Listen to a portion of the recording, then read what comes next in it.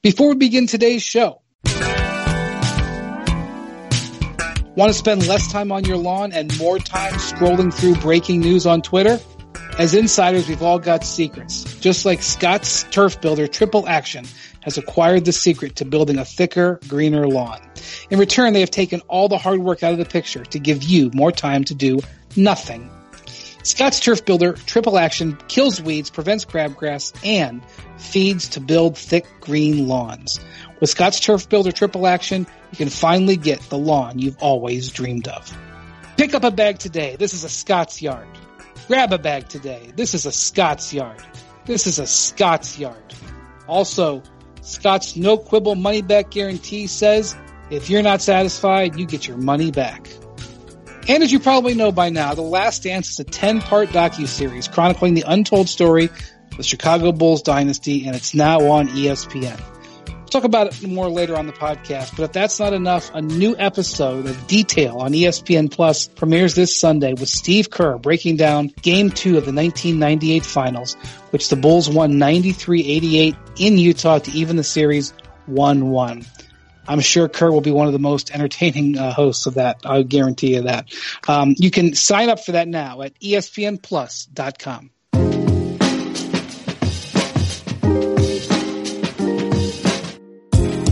Welcome to the Hoop Collective podcast. We talk about the NBA. A-Team Wednesday night, Thursday posting. It's Wednesday evening. Joining us from Boston, Massachusetts is Jackie MacMullan. Jackie, I hope you're hanging in there. That's about what I'm doing today, is hanging in there, Brian. We are going to have a wonderful evening, a lovely discussion. I'm ready. She sounds so committed to that. Joining us in Dallas is Timothy Band MacMahon. MacMahon, you had an interesting story that published yesterday or today? My days. Tuesday. Yesterday. Right. Tell us about it. Well, Dennis Lindsay, the Jazz executive vice president of basketball operations, did a Zoom call with the media. And it was the first time that he really, he touched on a lot of topics, but it was the first time that he'd really kind of publicly addressed this rift that had developed between Donovan Mitchell and Rudy Gobert. And, he basically said exactly what I thought he would say and essentially what I had been hearing from Jazz folks, in just kind of off the record conversations. And that, look, they aren't denying that, there's no denying that Donovan was upset with Rudy, maybe still is upset with Rudy. But basically what they're saying is, look, they're going to be professional. They're going to put it behind them. They're going to move on. And they know they need each other if this franchise is going to, accomplish any of its goals. And so, there's still just one very major missing piece. Donovan Mitchell is radio silent on the subject. And so I don't get a sense of major concern from the Jazz. One fellow over there said, hey, as far as NBA drama goes, it's a 2 on a scale of 10. It's just that. You think that's true? You believe that? 2's probably a little light. And look, the simple fact is, it's not like everything was just, sunshine and daffodils between those two before. I mean, there was some, I would describe that as an awkward personal relationship. Yeah, you've talked about it on this pod before. Right, but a very productive basketball partnership. I don't think this is any sort of situation that can't be recovered from. There's such a spotlight on it because they were, basically patient 0 and I guess patient 1 or whatever. They were in some ways, at least the sports poster boys of the coronavirus pandemic. And so there's this huge spotlight on them for that reason, plus they're all-star teammates and blah, blah, blah, all those sorts of things. But the Jazz really feel like, if there was a practice the next day or, if they were playing a game a couple days later, if they had to be in the same locker room and play together, practice together, whatever, that this would have been just a tiny little blip instead of this, kind of, I don't know what you call it, but it's obviously been a lot more than a blip. Jackie, you've seen a lot of stuff in the NBA. I don't know if anybody's ever seen a scenario just like this. I guess maybe it's like other star players, but the circumstances here are. Well, it's so unusual. And I think everybody's visceral reaction to Rudy Gobert being so cavalier about the virus and touching the reporters' microphones. And I will say this. At the time, you're thinking, well, what is he doing that for? And then, we find out that he tests positive, and then his teammate tests positive. And then, again, your visceral reaction is like, you're an idiot, blah, blah, blah. But the thing is, you need to look at it from a longer view. None of us, Rudy Gobert or Donovan Mitchell, any of us understood the magnitude of what we are dealing with. And I think that's why this thing has a little bit of legs, because this is a very serious thing. We have an NBA player who lost his mom to this virus. This is a very serious illness that has literally taken the world and put it to an abrupt halt. So that, to me, is why this maybe has a little more legs than normal. Those two guys, that, Tim. Are they the best of friends? No. We could go through every single roster in the NBA and pick two teammates that probably hate each other a lot more and yet find a way to play together. You guys played sports.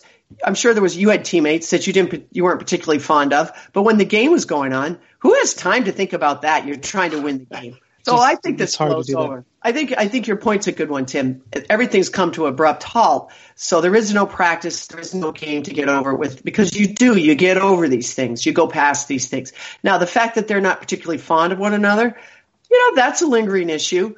How important an issue, I don't know. It seems to me some of it stems from the fact that Gobert isn't getting as many shots or as many touches. You can correct me if I'm many wrong. Lobs. He doesn't want post-ups, but and I've mentioned before, I understand sometimes you're open and you don't get the ball, but if you're the wide receiver who comes back and bitches at the quarterback every time, it's like, dude, there's a pass rush here. There's stuff happen. You're not going to get it every time you're open. And I think that they both, they've had conversations with each other, with ownership, with, management, teammates, coaches, whatever. And those will continue. They both need to have honest conversations with the guy in the mirror. And I think Rudy really does. I think he has allowed his obsession with status sometimes to be too important. And status leads to worrying about stats because, he feels like he has to score more points. But he's never going to be a stats guy. He's always going to be with the intangibles. Yeah, and so I think he needs to, and I know for a fact they have people who are honest with him. But the assistant coach who works with them on a daily basis, Alex Jensen, does not sugarcoat anything. I think Rudy. Alex Jensen is a head coaching candidate down the line. Yep. And you bet. Good one, too. And another guy who, by the way, had a lot of success in the G League before that. Let me just ask you this, Tim. We all know that Donovan, whenever the offseason arrives, Donovan is extension eligible and almost certainly will receive a max extension offer from the Jazz.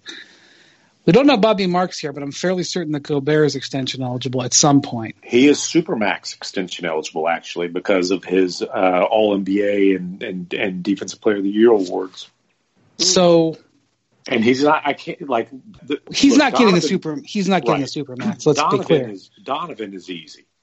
Yes, and they're not going to mess around. This is not Gordon Hayward, right? Donovan is a much more accomplished player at this point in his career. They will give him the max extension as a restricted free agent, and that's that. I had a GM once describe this as the quote the fun max. Yeah. It's the fun max. That's great. It's the the player always signs it. I know that there's been guys who rattled the saber. Porzingis, for example, was like, "Hey, I'm not signing it." He didn't get put to the test. It's usually very low stress. Some guys have only signed for 3 years, but it's 25% of the cap, so it's a big number, but it's usually not dangerous. The guy is usually in his early 20s. It's the fun max, so I think that probably gets done. But a little more fun for the team, Brian, since that cap is going to be a bit lower too. That's absolutely true. Although he would sign it, and it would be based on, he would wait for a year, so it would be based on the cap in 2021. Right. But, your point is right, Jackie. It's a good time to lock your players up. It's one of the reasons why it'll be interesting to see what happens with Giannis, because even if Giannis is head over heels in love with Milwaukee and wants to re-up, it may not be the smartest time to sign. But yeah, full fund max for Donovan Mitchell that's not a decision that needs to be made. That's a formality. Right. But for an organization like Utah, I mean, any organization that's making, a 9-figure commitment, it's serious. The Jazz cannot be flippant with 9-figure contracts. Right. And that's what a Gobert extension would be. Yes. So this is a very, disregarding this unexpected flare here, or maybe it's more than a flare, fire. This is a pretty big choice on what to do, and you gotta really be believing not just in Gobert, but that Gobert is going to work with Donovan. And it's not even so much that you don't believe in Gobert; it's that they got to work together. Right, it's a tandem commitment. And I'm telling you, I don't get any sense of wavering from the Jazz that they want to continue building around Gobert and Mitchell, and that they see themselves as being at least a team that has an opportunity to contend for the foreseeable future with those two, which the foreseeable future is basically, for their next contracts. Right. Now, having said all that, look, especially with Rudy being Supermax eligible, with Rudy being a very proud guy, with him feeling like the Jazz got a little bit of a discount on the last deal, although at the time he signed it, nobody was saying that. Those negotiations could very well be very interesting, whether something happens this summer or whether they, whether they wait until he's actually on the market. It's just not a good time to do big contracts. I mean, with Donovan, it's a no-brainer, but it's just not a good time. Maybe it makes sense with Rudy to wait and see and, okay, test the market. I don't know. We'll see. That one will be interesting. And I think – I'm sorry, go ahead, Jackie. No, I was going to say, and after next year, you've got Conley off the books too, right? Right. Yeah, but that is the summer 2021 when there's going to be a lot of all-stars floating around, or at least, maybe not a lot, but quite a few. That's sort of my point. So if you're Rudy Gobert and you want to wait till 2021, you're going to have some competition. Yeah, and he will be 29 at that point. Wait. No, 28, I believe. Centers, it's a tricky time for big men. But obviously the Jazz are certainly a team that believes in building around not necessarily a center, but this center. But I think long term, and as far as like that duo sticking together, I really think Gobert's contract might be more of a those negotiations might be trickier than, because ultimately here's what the Jazz people will say is, look, Donovan is a competitive dude with good character. Rudy's a competitive dude with good character. Like, these things will sort themselves out, and they don't need to go, they don't need to go sit around the campfire. Like, who cares? That's not a big deal. They just need to have a productive business relationship, and they're very confident that they can. And in some ways, they think maybe it can be better because they're gonna have to kind of talk things out and deal with things that probably needed to be dealt with before all this stuff. Yeah. Maybe that's one thing, is that this could force things to a head to deal with it. I would say, the more you think about it, the more it becomes obvious that Utah is going to have to pay him, because if you don't sign him, you're gonna have to seriously think about trading him. You'll never get. You're never getting. Never. Yeah, we can go through hypotheticals of like what could the Jazz get for Gobert given his contract situation. You're not getting equal value.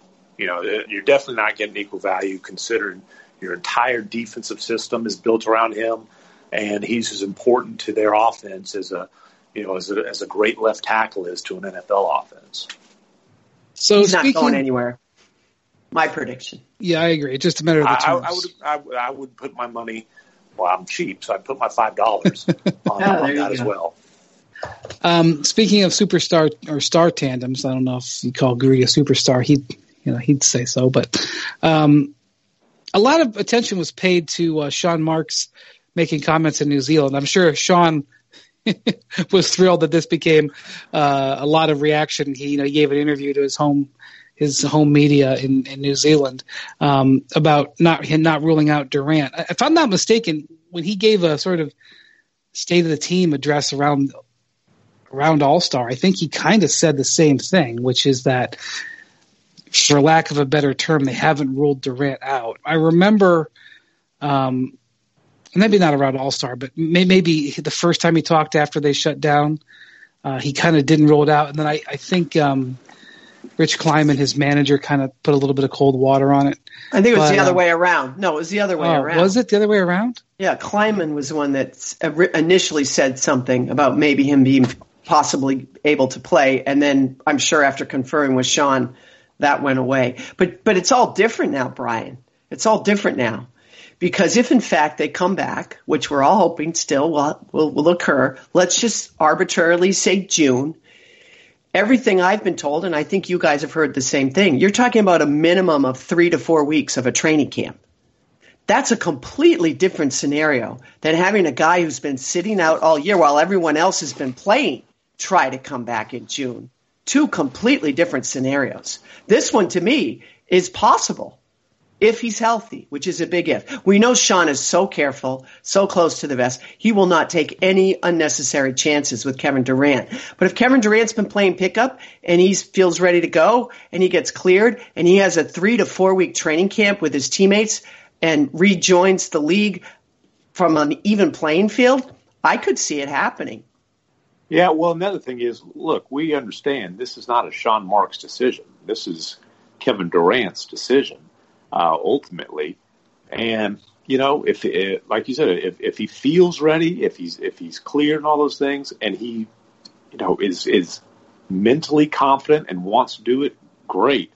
If he has any doubt in his mind, don't mess with it. I mean, he doesn't have to prove anything to anybody as far as coming back this season. Anybody who doubts Kevin Durant's competitive desire is absolutely idiotic, considering the way he tore the Achilles in the first place. Well, he did put himself up for Team USA. Now, that's limited in its value because there was 44 guys for 12 spots. It wasn't like he was saying, count me in, write me down, I'll be there.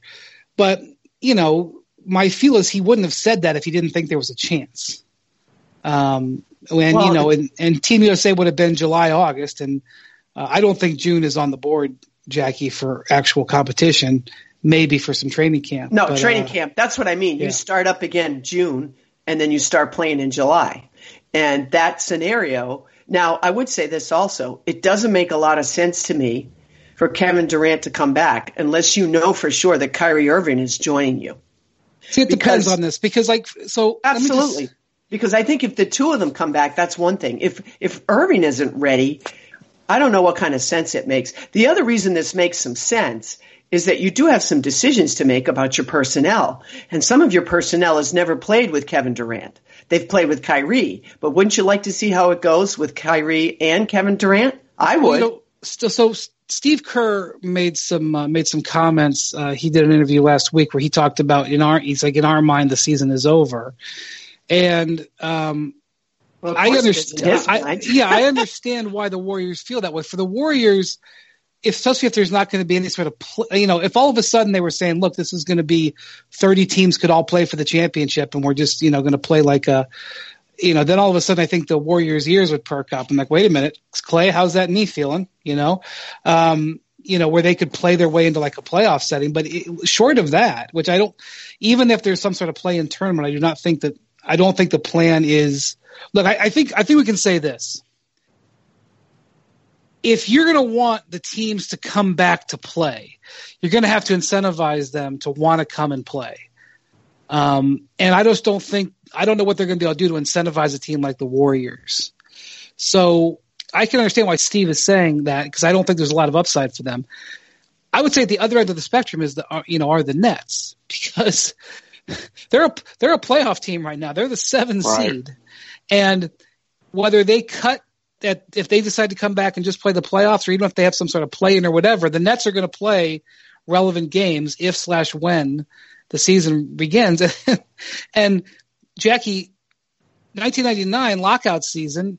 Now, there was no layoff before. The structure was different, but we saw an 8 seed make the finals that year. And one of the reasons is because in that 50-game season, things got a little bit murky. It wasn't as defined. Well, guess what? There's a whole lot of unknowns. We don't know who's going to come back in shape. We don't know who's going to come back motivated. I think that, look, I know the Bucks and the Lakers are going to be really good. I am not, but I think the seeds take on less meaning in this event, in the event of a return. And then if you're a 7 seed and you've got Durant, even if you don't have Kyrie, you've got Durant all of a sudden, even if he's not full force. It's a real wild card. It's the Nets could have the biggest bonus if this happens. It's, I don't know. Only Kevin is sitting there. Only he knows. If Kevin listens to this, he'd be like, "Listen, man, you got to be crazy. I'm not playing." But he's got to see the same things. Of course. And listen, players want to play. And if again, to Tim's point, we saw how badly Kevin Durant wanted to play in the finals last year, to the point where he made a decision that turned out to be extremely unfortunate for everybody involved. And you don't ever go in thinking that's going to happen. Now, if you're Kevin Durant, you have to be mindful that your body betrayed you. And you have to make sure you don't put yourself in a position where your body can do that again for you or for your team or for your future. I've been told that he looked great in these pickup games that he was playing in. I was told that even if this pandemic hadn't occurred, that there'd be people wondering if Kevin Durant could come back. Now, I think it's great for his sake that he can come back under these circumstances. Again, I stress training camp. I stress everybody starting now from an even playing field. We saw, we keep talking about The Last Dance. We saw Michael Jordan try to come back mid-season. You saw what that was like, even for the greatest player that ever lived. It's just not that easy. Right. It's not just that he would get a training camp. It's that if you try to come back while everybody else is at full speed. Right. Well, that's what I mean. Yeah. You're on a level playing field. Yeah. Everybody's starting from scratch, just like you, to some degree. Not completely, but to some degree.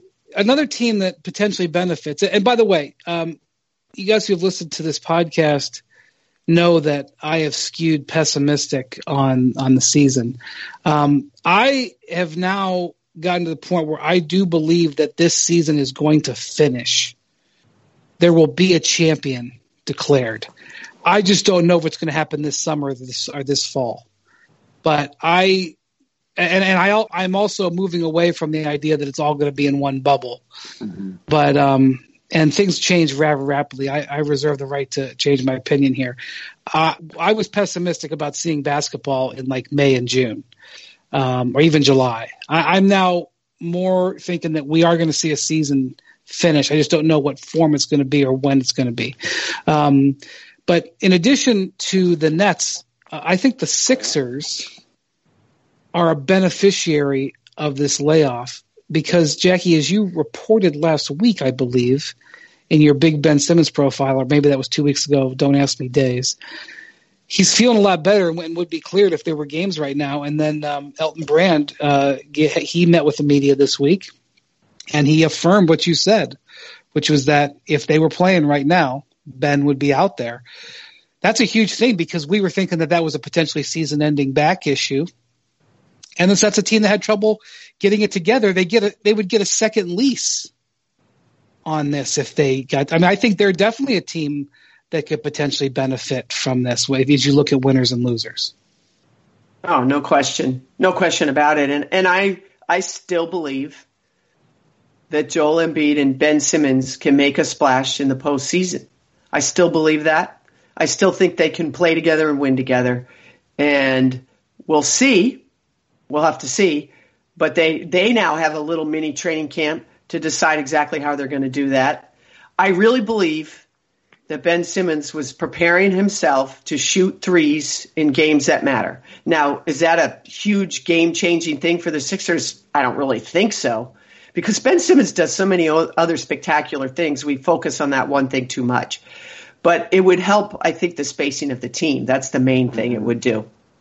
See, I'm still skeptical on the spacing. I'm still skeptical on that duo, especially with the supporting cast that they have, just because I just think it's a 1980s team.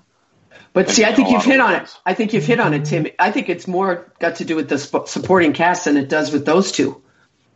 I really do. Because last year there were some spacing issues, right? But you had Jimmy Butler and J.J. Redick to take care of those issues for you. Yeah.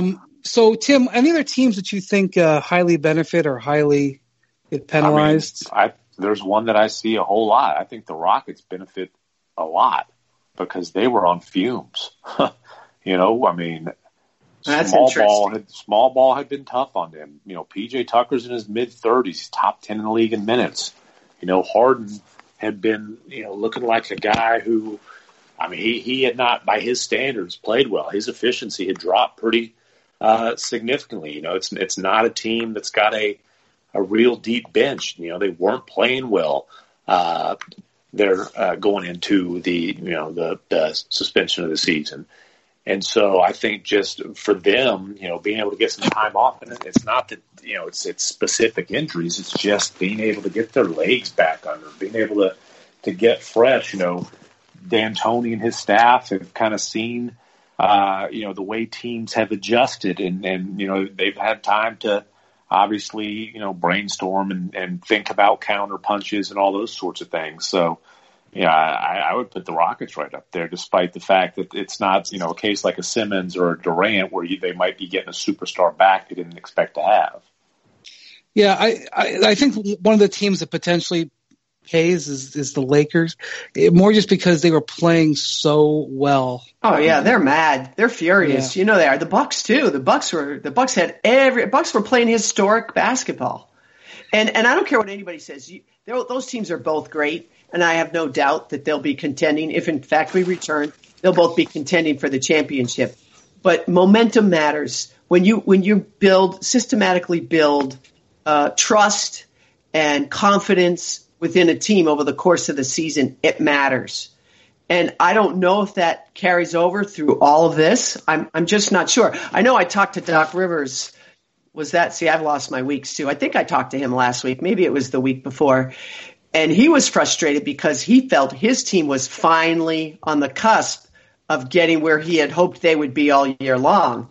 And now here you have a layoff again.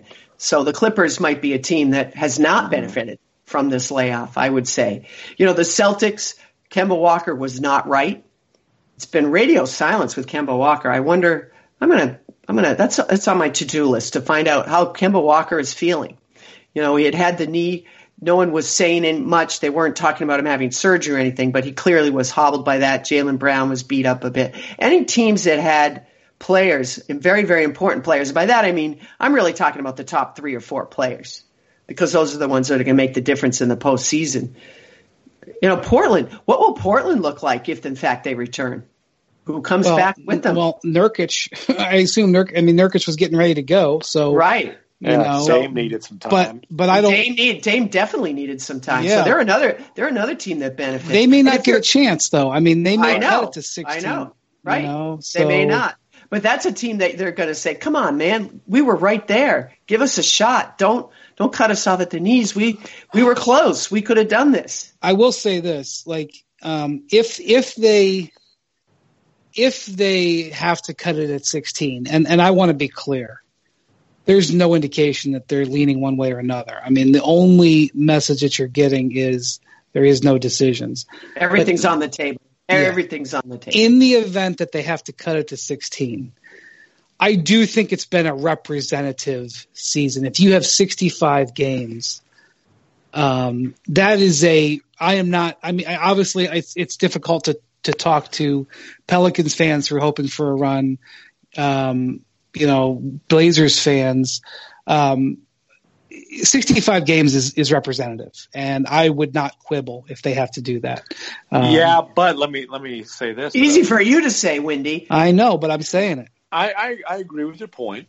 I don't think it would be necessarily, unfair or some kind of, anything along those lines. But if you're interested in a play-in tournament, wouldn't this be a perfect opportunity for a kind of a trial run? I think this is the perfect opportunity to remake the NBA how you want to make it, including with the schedule for next year. So why not have a 7 through 10 play-in tournament under those circumstances? Look, I just think if you're gonna want, one of the things that the NBA needs is games to make up for lost revenue, and if you're going to ask teams that are in 10th or 11th place to go through the process of getting ready and going through everything here, you're going to have to give them something to play for other than, hey, we want to have our rookies get a few more minutes under their belt. Right. So if it's very clear, no matter how you think about it, it's very clear where the Warriors' position is. I don't know what you're going to incentivize the Warriors. I don't know what you're going to incentivize Bradley Beal playing for the Wizards. Now, Scotty Brooks told me a couple weeks ago, we were in 9th place and I think they're 4 or 5 games out. But he said, look, my guys thought they were coming together. And they want a chance to go back. The other guy to ask about would be John Wall because he had been doing more and more stuff. I'm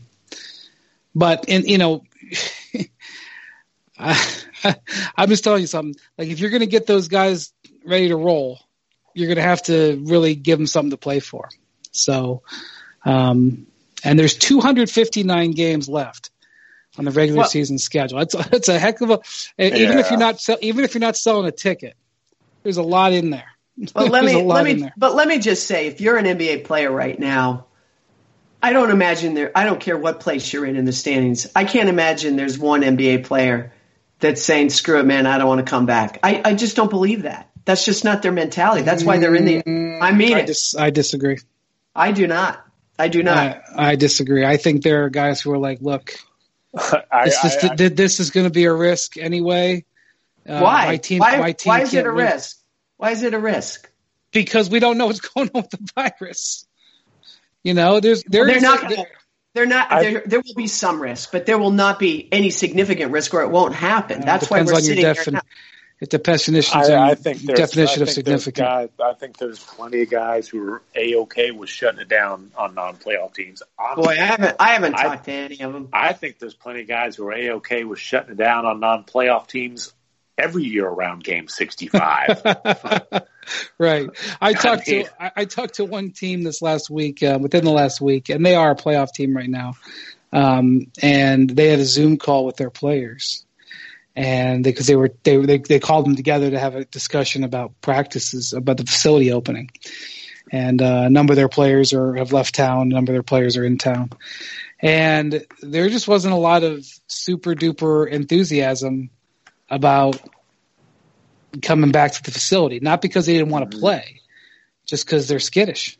They're skittish about everything right now. Now, I'm certainly not speaking for everybody. I'm speaking for but the way this guy said to me, it was like we were surprised how many of those players didn't raise their hand when we said who would come in if we started, next week. Okay, but if you start next week, I wouldn't go in either. But if you're starting July 1st, that's a whole different thing. I'm just saying, Jackie.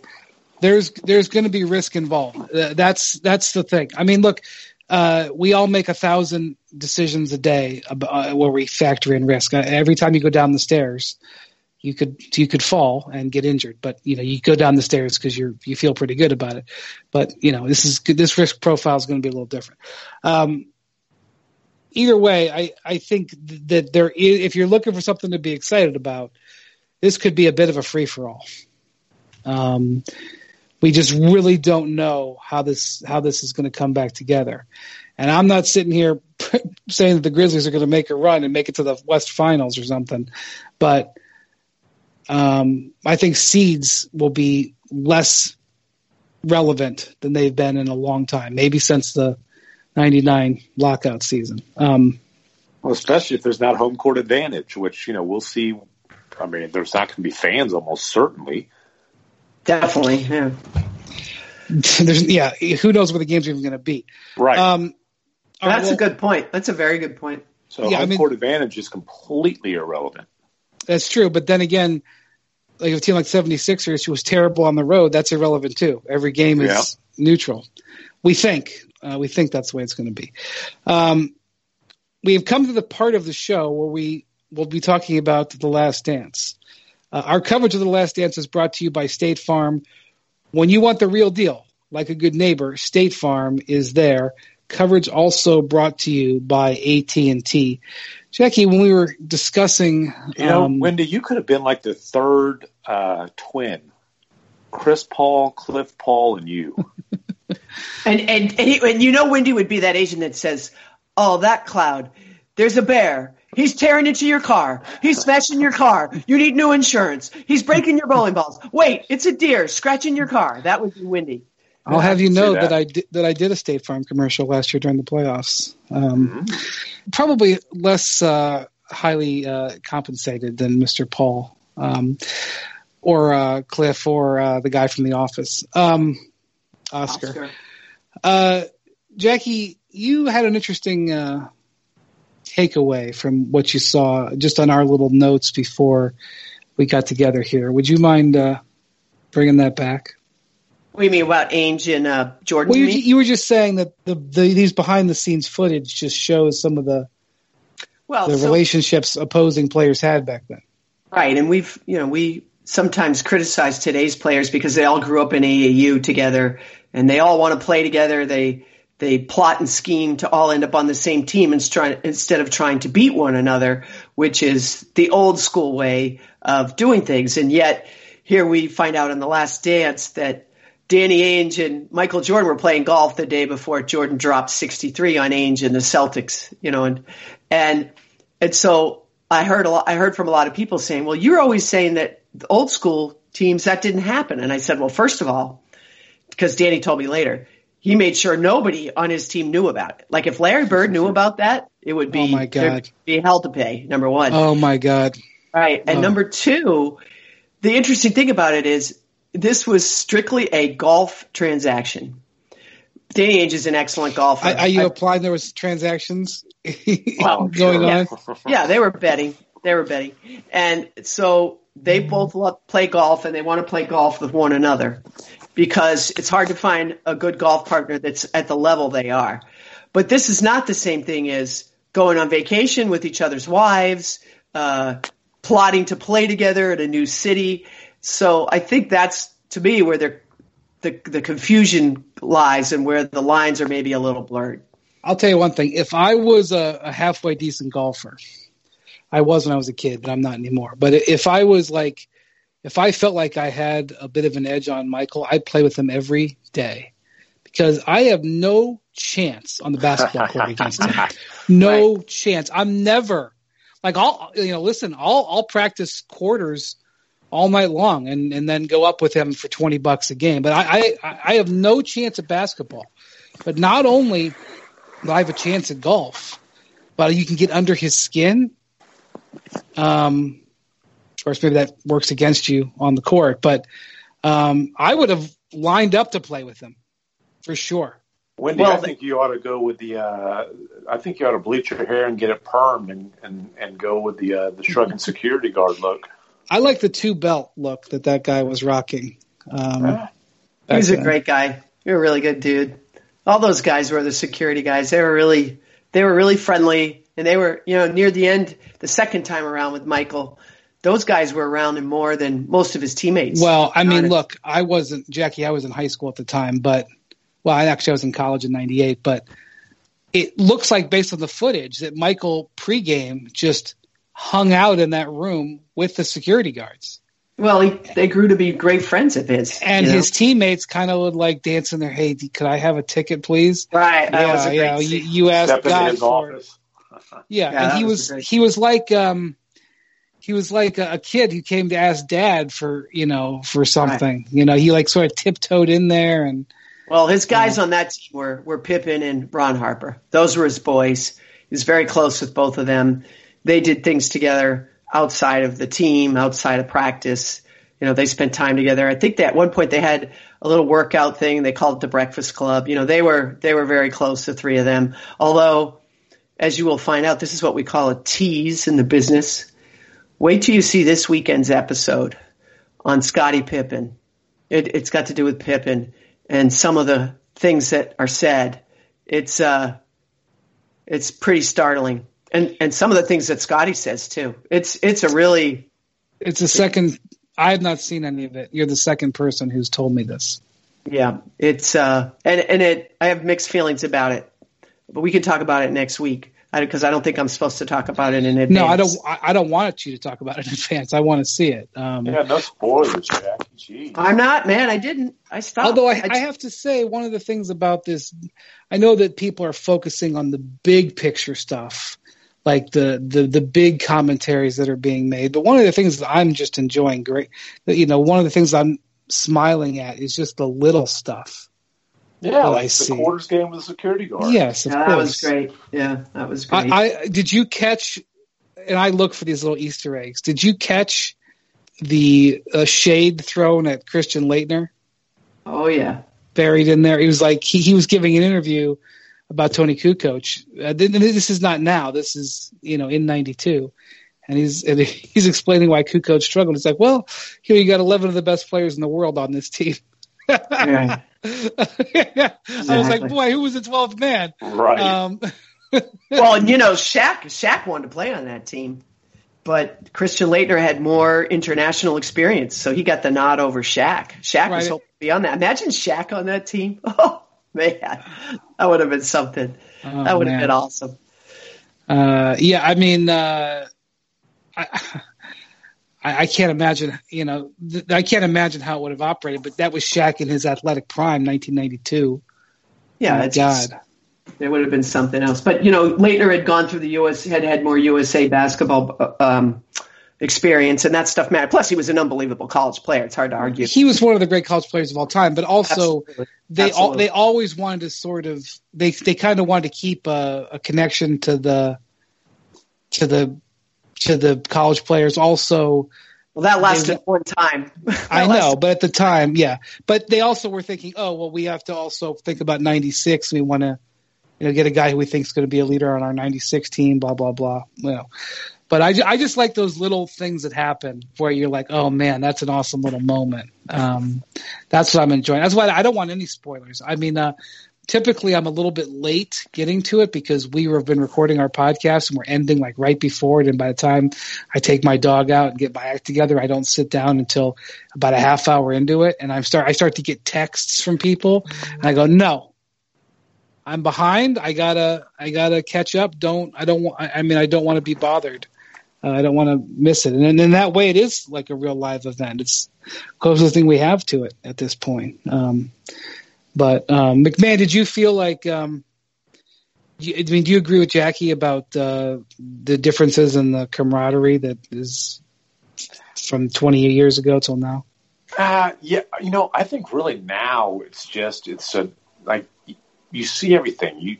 They play, little grab ass on Instagram that you see, and everybody's got cell phone. I just think it's a different world as much as it is that the dynamic between the players is different. But yeah, I mean, obviously the AAU impact is there, and and then the international impact. These guys who are playing for the Spain national team or the France national team or Australia, when guys are playing against dudes who are their national teammates, there's a different sort of camaraderie there too. Here's all you need to know. When Magic Johnson started following Larry Bird, what he was doing in the paper, he thought Larry Bird was black because he had never seen him on TV before. That's right. The difference. That's the difference. These guys all grow up watching each other play. If you want to see any player in college basketball, all you got to do is turn on ESPN. You're going to see him. It was not like that before. Yeah, and they know each other well before they get to college. They're going all AAU. Right. The elite camps, I saw Zion Williamson highlights for 3 years before he even showed up at Duke. I mean, these guys, a lot of them know each other before they get to high school. So, McMahon, Tim, Donovan Mitchell, as you probably know, played at Brewster Academy in Wolfboro, New Hampshire. He played with my college teammate's son, Jared Reuter, who ended up going to Virginia. And I saw Donovan Mitchell. I went to see Jared Reuter, but I ended up seeing Donovan Mitchell. There you go.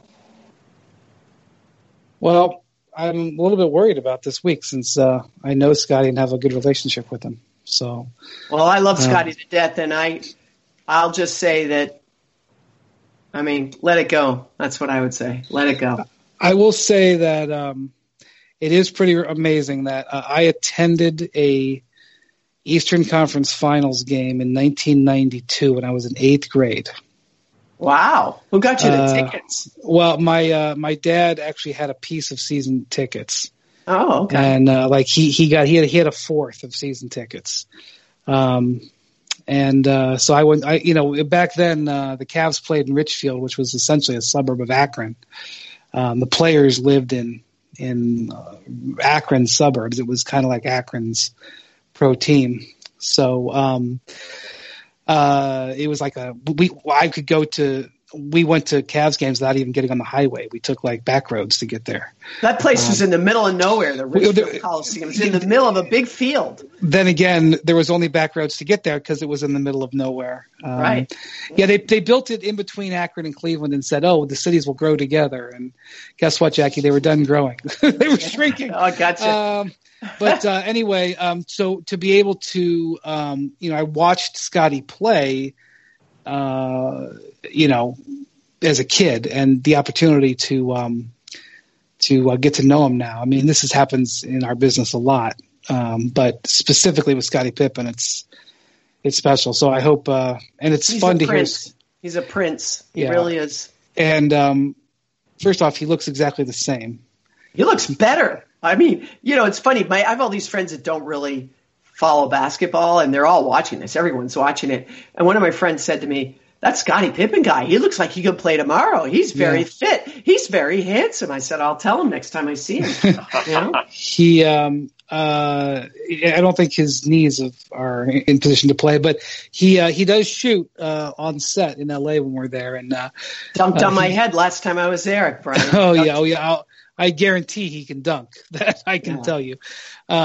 So I don't know. I'm biased when it comes to that. But by the way, I think I've described this moment on this podcast before, and if not, I'll tell it now. But in the All-Star game, the last All-Star game that was in LA, which I think was it 2 years ago? Last year? Was it 2019 All-Star game in LA, I think? We were doing some stuff there at our studios right by Staples Center, and Scotty was in a green room, and I was in the green room, and Kevin Love was there. He was going to go on the show that day with us.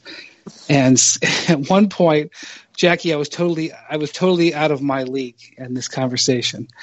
Scotty says, "Close the door."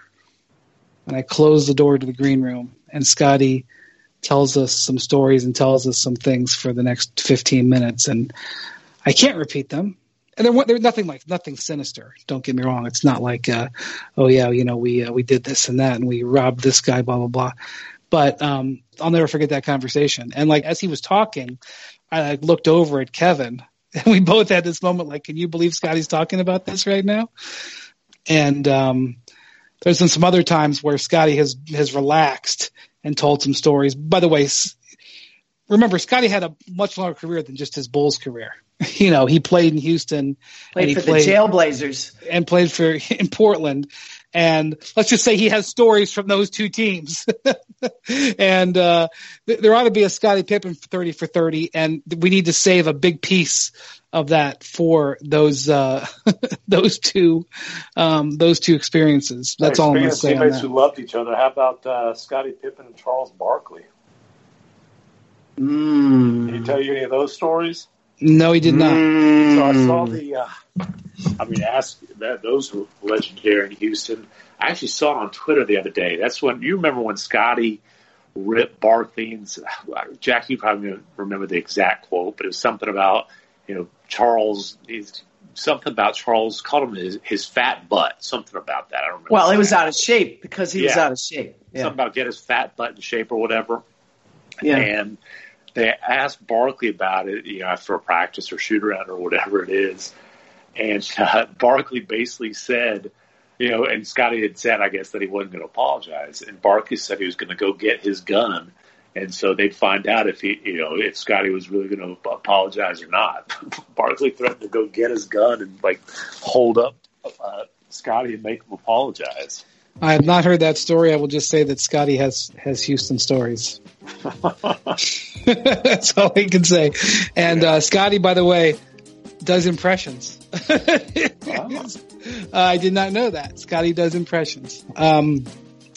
All right. Well, thank you for listening to the Hoop Collective podcast. Check out The Last Dance coming up this Sunday, ESPN2, the censored version. Thank you, Jackie. I hope your week improves. Thank you, McMahon. Thank you to Troy back in Bristol.